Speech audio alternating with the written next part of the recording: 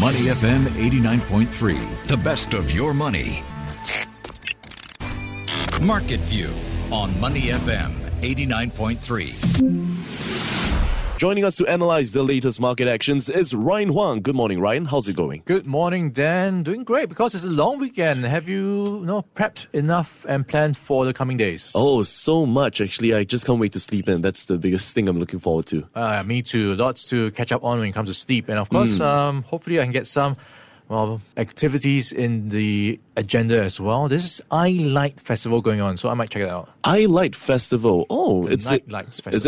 Is it happening like this weekend? It starts today. Okay. And also actually because it's the 1st of June, a lot of things kick in today, including how SIA and Scoot cabin crew have the option of removing their face masks. Wow, and okay. Also, they're going to be returning some of the food, the appetizers, back into the meal trays. And one more thing I am keeping an eye on is the 1st of June is if you are heading out to the food courts, hawker centers, there'll be tougher enforcement action if you don't return your trays. Time to be responsible, right? As always, thank you so much, Ryan, for the quick update of what we can expect in June. Anyways, let's turn back to the markets. And today, investors are closely watching a bill that would raise the debt ceiling and cut government spending. And the measure passed a key procedural hurdle in the House yesterday, clearing its path to a final vote on the floor later today. Now, the Congress is rushing to approve the measure by Monday, and that's the earliest date the US risks a sovereign default. And I'll give you more updates as the story develops.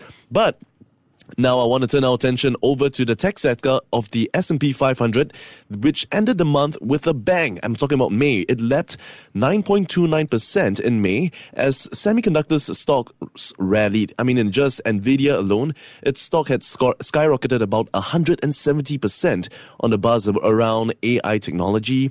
And the chip maker, if you remember, on Tuesday, was briefly thrust beyond a $1 trillion valuation. But according to BlackRock, they believe that stripping out those big movers reveals that investors may believe that the US economy is already contracting or is actually in a recession. Ryan, what's going on here? Yeah, so this is about how the S&P 500 may not be an entirely accurate reflection of actually what's going on. So if you think about it, S&P 500, you've got the 5 biggest companies to trade or invest in. But the catcher is not all 500 have the same weighting. Right. In terms of moving the price or at least the points reading on S&P 500. So the criticism for quite some time has been many of these moves have been led by some of the bigger companies, the big tech companies, the ones you've just mentioned. And if you strip out all that by giving equal weighting to all of the index's constituents, regardless of size, instead of being 9% up this year, it's actually down by more than 1%. Oh, man. So it is obscuring the overall wider movements from the rest of the smaller stocks, the smaller tech stocks even. So that's something to bear in mind, that not everyone is enjoying the bounce that we saw and talked about, like Nvidia being up so much by around 170% this year. It's not being enjoyed by some of the other smaller names that we don't talk about. So if we are looking at the S&P 500 as a reflection of the US economy, there is a point to be made that the economy is not doing as well as what the stock market is suggesting. So in some cases, the view is that some businesses are going through tougher times than others and reflecting what's being described as a recession. Yeah, interesting, Ryan. Thank you so much for that. And yes, it's interesting to note the disparity between the bigger tech stocks and compared with those smaller stocks which find themselves in the S&P 500 as well. Now, meanwhile, other economists are now saying that given the recent release of strong job numbers and low layoffs, there appears to be no indication of a recession. Ryan, walk us through the latest US job openings and labor turnover survey, and how does it support their stand? Yeah, in short, it was a pleasant surprise. So we saw strong job numbers, low layoffs, no major indicators of a recession. So that's the summary of it. So let's dive into the numbers. So job openings rose to 10.1 million last month in the US. That's up from 9.6 million. So hey, if you have more people creating jobs, it's a encouraging signal that the economy is doing well, and more businesses need more help and are hiring. Right. So that kind of points to an economy doing not in a recession. So if you look at the other part of the equation, layoffs were down. So across the board, the job market saw layoffs dropping to 1.6 million. That's down from 1.8 million in March. So the latest reading for April is also encouraging, even though we've been seeing headlines about tech companies laying off people to a huge extent. That is not contributing to the worrying signs we've been seeing. So there is, in that sense, not a strong signal that this is the start of a trend that's going to continue. We are seeing the layoff numbers moderate. So it is encouraging on the front, but also not exactly what the Fed is hoping to do, which is engineer a bigger slowdown so they don't have to hike anymore. Yeah, it's getting very confusing. We are getting a lot of contradictive data along the way as, we step closer and closer towards the next Fed meeting as well. But anyways, let's now turn over to the EV space, where we're seeing one company making headlines this morning. And no, I'm not talking about Tesla, but Lucid Group. Now, the company announced that it is raising about $3 billion in a common stock offering, with the majority of the money coming from the electric vehicle maker's Saudi owners after a more than 60% stock slump in the last year. But it looks like investors are not cheering to this news as shares of the EV maker plunged. That's more than 7% in extended trading. Why is that, Ryan? Yeah, Lucid says it wants to raise money for general corporate purposes, including capex and working capital. So that's to the tune of $3 billion. And typically when it comes to creating or issuing new shares, it's not positive for price action because you're widening the pool of shares in public trading. So that dilutes the value of existing shares. So $1.8 billion of what is hoping to raise, that $3 billion sum, will come from Saudi Arabia's public investment fund. The rest will be raised through a public offering. And I suppose we'll see how much momentum this share dilution sentiment will have in the coming days. Yep. It's worth noting as well that the fund currently owns about 60% of the Newark, California-based Lucid, and the Bank of America is currently acting as the sole book runner manager for the public offering. So we'll watch closely on this story as it slowly develops. Now let's take it back home. In the month of May, Singapore stocks' total market capitalization fell by 2.8%, extending losses amid elevated global macroeconomic uncertainty that's brought about by rising risks of a recession, inflationary pressures, and the banking crisis. Now, this actually marks the second month in a row in which Singapore stocks booked a decline in value, following a 0.5% or 4.4 billion Singapore dollars loss in April. Ryan, what's happening here? Now, let's look at the numbers, and we saw the value of Singapore listed stocks down 2.8% on a month-on-month basis. So in terms of market cap, it's down $22.8 billion in May to $792 billion. So we've got losers outnumbering gainers, 341 to 163. Wow. So like you pointed out, second month in a row. And among the reasons being cited is how initially we were expecting the Fed to pause on rate hikes. And then suddenly we are looking at a possible hike instead of 25 basis points. So the mood is changing as we get the data coming through from the U.S. economy, suggesting that the Fed might need to do more to tame inflation and to slow down the economy. So that is starting to contribute to the expectations of interest rate path in the coming months. So that's part, I think, of the expectations. And I suppose to some extent also, some people are pointing to what's being dubbed as a seasonal trend, where you are looking at people selling away in May and then coming back in the later months. So that's also another potential reason to look at. So maybe that rebound could come in June or July as investors return. Yeah, very interesting. And some of the notable movers, Singapore Airlines, they booked the biggest gain in value in the month, adding about 1.7 billion Singapore dollars in the value from April. Meanwhile, we've got other top gainers for May, which include Sembcorp Industries, Jardine Matheson Holdings, and Prudential as well. Now, some of the biggest decliner in May was DBS, which took a $6.5 billion hit to its value. OCBC, another top decliner, shedding $1.4 billion. And analysts are now warning that the local banks, which had a good run amid higher interest rates for a prolonged period, could be in for tougher times ahead as loan growth moderates. And local savers could also potentially put their money in higher interest fixed deposit products as well. So here's to hoping that June will be a better month for Singapore. But anyways, now we're going to play a game of up or down. And if you are a regular on the show, you would be familiar with this game. I'll pick a stock or a topic, and you'll guess whether it's going to be an up or a down. Ryan, are you ready? Let's go, Dan. First on the list, we've got Chewy. Yeah, Chewy is a pet retailer. Have you got pets, Dan? I used to. And then hamster, actually. Okay, I'm not going to ask what happened to the hamster. Yeah. So it is seeing a change in spending patterns when it comes to pet owners. So right. Chewy, of course, is a big pet retailer.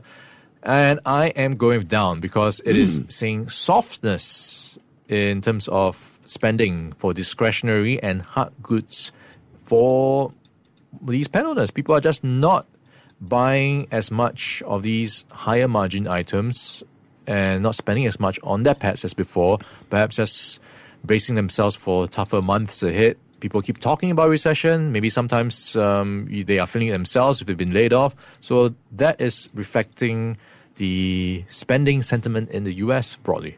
Interesting. Yeah, I think I'm going to go with an up for this one because I still believe that people would spend on their pets. I mean, do you have a pet, Ryan? I used to as well. So there was a fish. Oh, a fish. Yeah, so I don't think I'm cut out for it. Okay.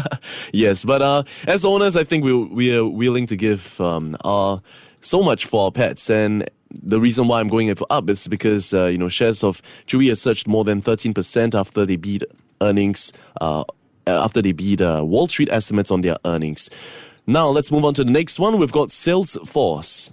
Okay, I'm going with down because it's seeing pressure as customers back away from big consulting deals. So it's a bit of a reflection as of the risk appetite that's now starting to permeate across the economy. People just starting to pinch their pennies and purse strings a bit more and just bracing or not spending as much as people are projecting earlier. Yeah, that's correct. I'm with you on this one as well. I mean, despite, revenue beating and lifting its full-year earnings guidance, the stock dropped as much as 7% after, the company said that they're starting to see less demand for multi-year transformations and in some cases delayed projects as customers focus on quick wins and fast time to value. Salesforce is going to be a down for me as well. Let's move on. Next on the list, we've got Tesla. All right, Tesla is going to be an up for me. So according to reports, Tesla is going to be showcasing its updated Model 3 in Shanghai, where Elon Musk is visiting his factory. So this is significant because Model 3 has for a long time not been updated. So based on reports, it's going to be slightly longer and sportier, has a sleeker interior design. So it looks like Tesla is trying to keep pace with the competition because it has been losing market share to the likes of BYD and other Chinese EV makers. Yeah, we talked about that yesterday as well, how it lost, to BYD in the Indonesian market. So I'm quite excited to see how this looks like. So I'm going to give Tesla an up for this one. Now let's move on. Next on the list, we've got Chinese electronics giant Oppo. All right, Oppo is going to be an up for me, and they are debuting their mixed reality headset, and this is something that everyone's trying to jump on right now. The likes of Apple, Microsoft, some of the names there trying to get into the mixed reality space. So putting on your headgear or goggles to enter another world, the metaverse maybe, or other dimensions, a new way to work and play. Are you into that? Yeah, I mean, but the thing is that usually when I wear the headset, right, I tend to get a bit of motion sickness. Yeah. I think you'll get used to it if you do it enough. And you play the violin, right? So maybe if you put it on, you can have virtual violin. Oh, that's pretty cool. Yeah, like a virtual concert. Yeah. How to play a violin virtually. Yeah, that would be very cool, actually. I'm going to go with an up for this one as well. Yes, that's because the Oppo says that, it's going to be a real product or successful product that has a lot of improved facilities for consumers to enjoy as well, and to help entice developers to create applications that is likely to make the mixed reality popular. Now, next on the list, we've got SIA. Okay, SIA. I am going up because it's going to be giving free Wi-Fi. Not just free, it's unlimited free Wi-Fi to all passengers. You just have to sign up as a KrisFlyer member, which is free, by the way, so anyone can sign up. Okay. So effectively, it's just stepping ahead of the competition by giving free internet to you and me, anyone who's flying SIA. And you can imagine, these long flights can be quite boring sometimes because of the entertainment options.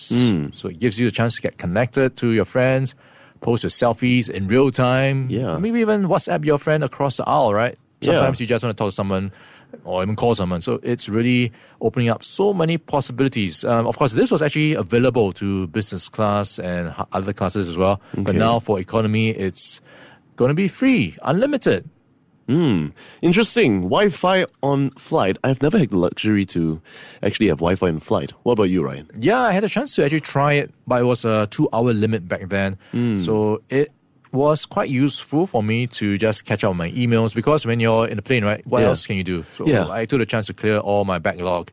So very useful for clearing work. I think a lot of people will like it. You work too hard, Ryan. I'm thinking about the shows that I'm going to be watching online. You watch too many shows then. What are you watching now? Me? Well, I recently just finished what is that? I can't remember. You watch so many shows, forget. Yeah, I forgot the series already. But anyways, next on the list, last one in fact, we've got Seatrium. All right, Seatrium is a down for me. It's under investigation by the CPIB for alleged corruption in Brazil. So it really has those memories of what happened with Keppel, just underlining it. So offshore marine company Seatrium, formerly known as Sembcorp Marine, is seeing some individuals from the company being investigated by the Corrupt Practices Investigation Bureau for offences. So it is something they are going through because of apparently alleged irregularities in practices.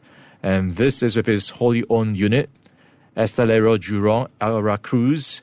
And this comes after authorities in Brazil published a notice in an official gazette that it is pushing on with proceedings against that unit for past conduct linked to what's called Operation Car Wash. So it's quite a long story. If you want to get into it, it's a major anti-corruption probe in Brazil that saw a lot of politicians get implicated. Many large Brazilian companies also were caught up, including the state-owned oil company Petrobras. So this latest one by Seatrium is the next episode, I guess. Yeah, worrying times for Seatrium. In the spotlight for not so good news, I'm going to go with a down for this one. Thank you so much, as always, Ryan, for this comprehensive breakdown of Market View. We'll catch you again next Monday. Meanwhile, continue to keep it right here with us on Money FM 89.3. Before acting on the information on Money FM, please consider if it's suitable for your own investment objectives, financial situation, and risk tolerance. To listen to more great interviews, download our podcasts at moneyfm893.sg or download our audio app. That's AWEDIO. Available on Google Play or the App Store.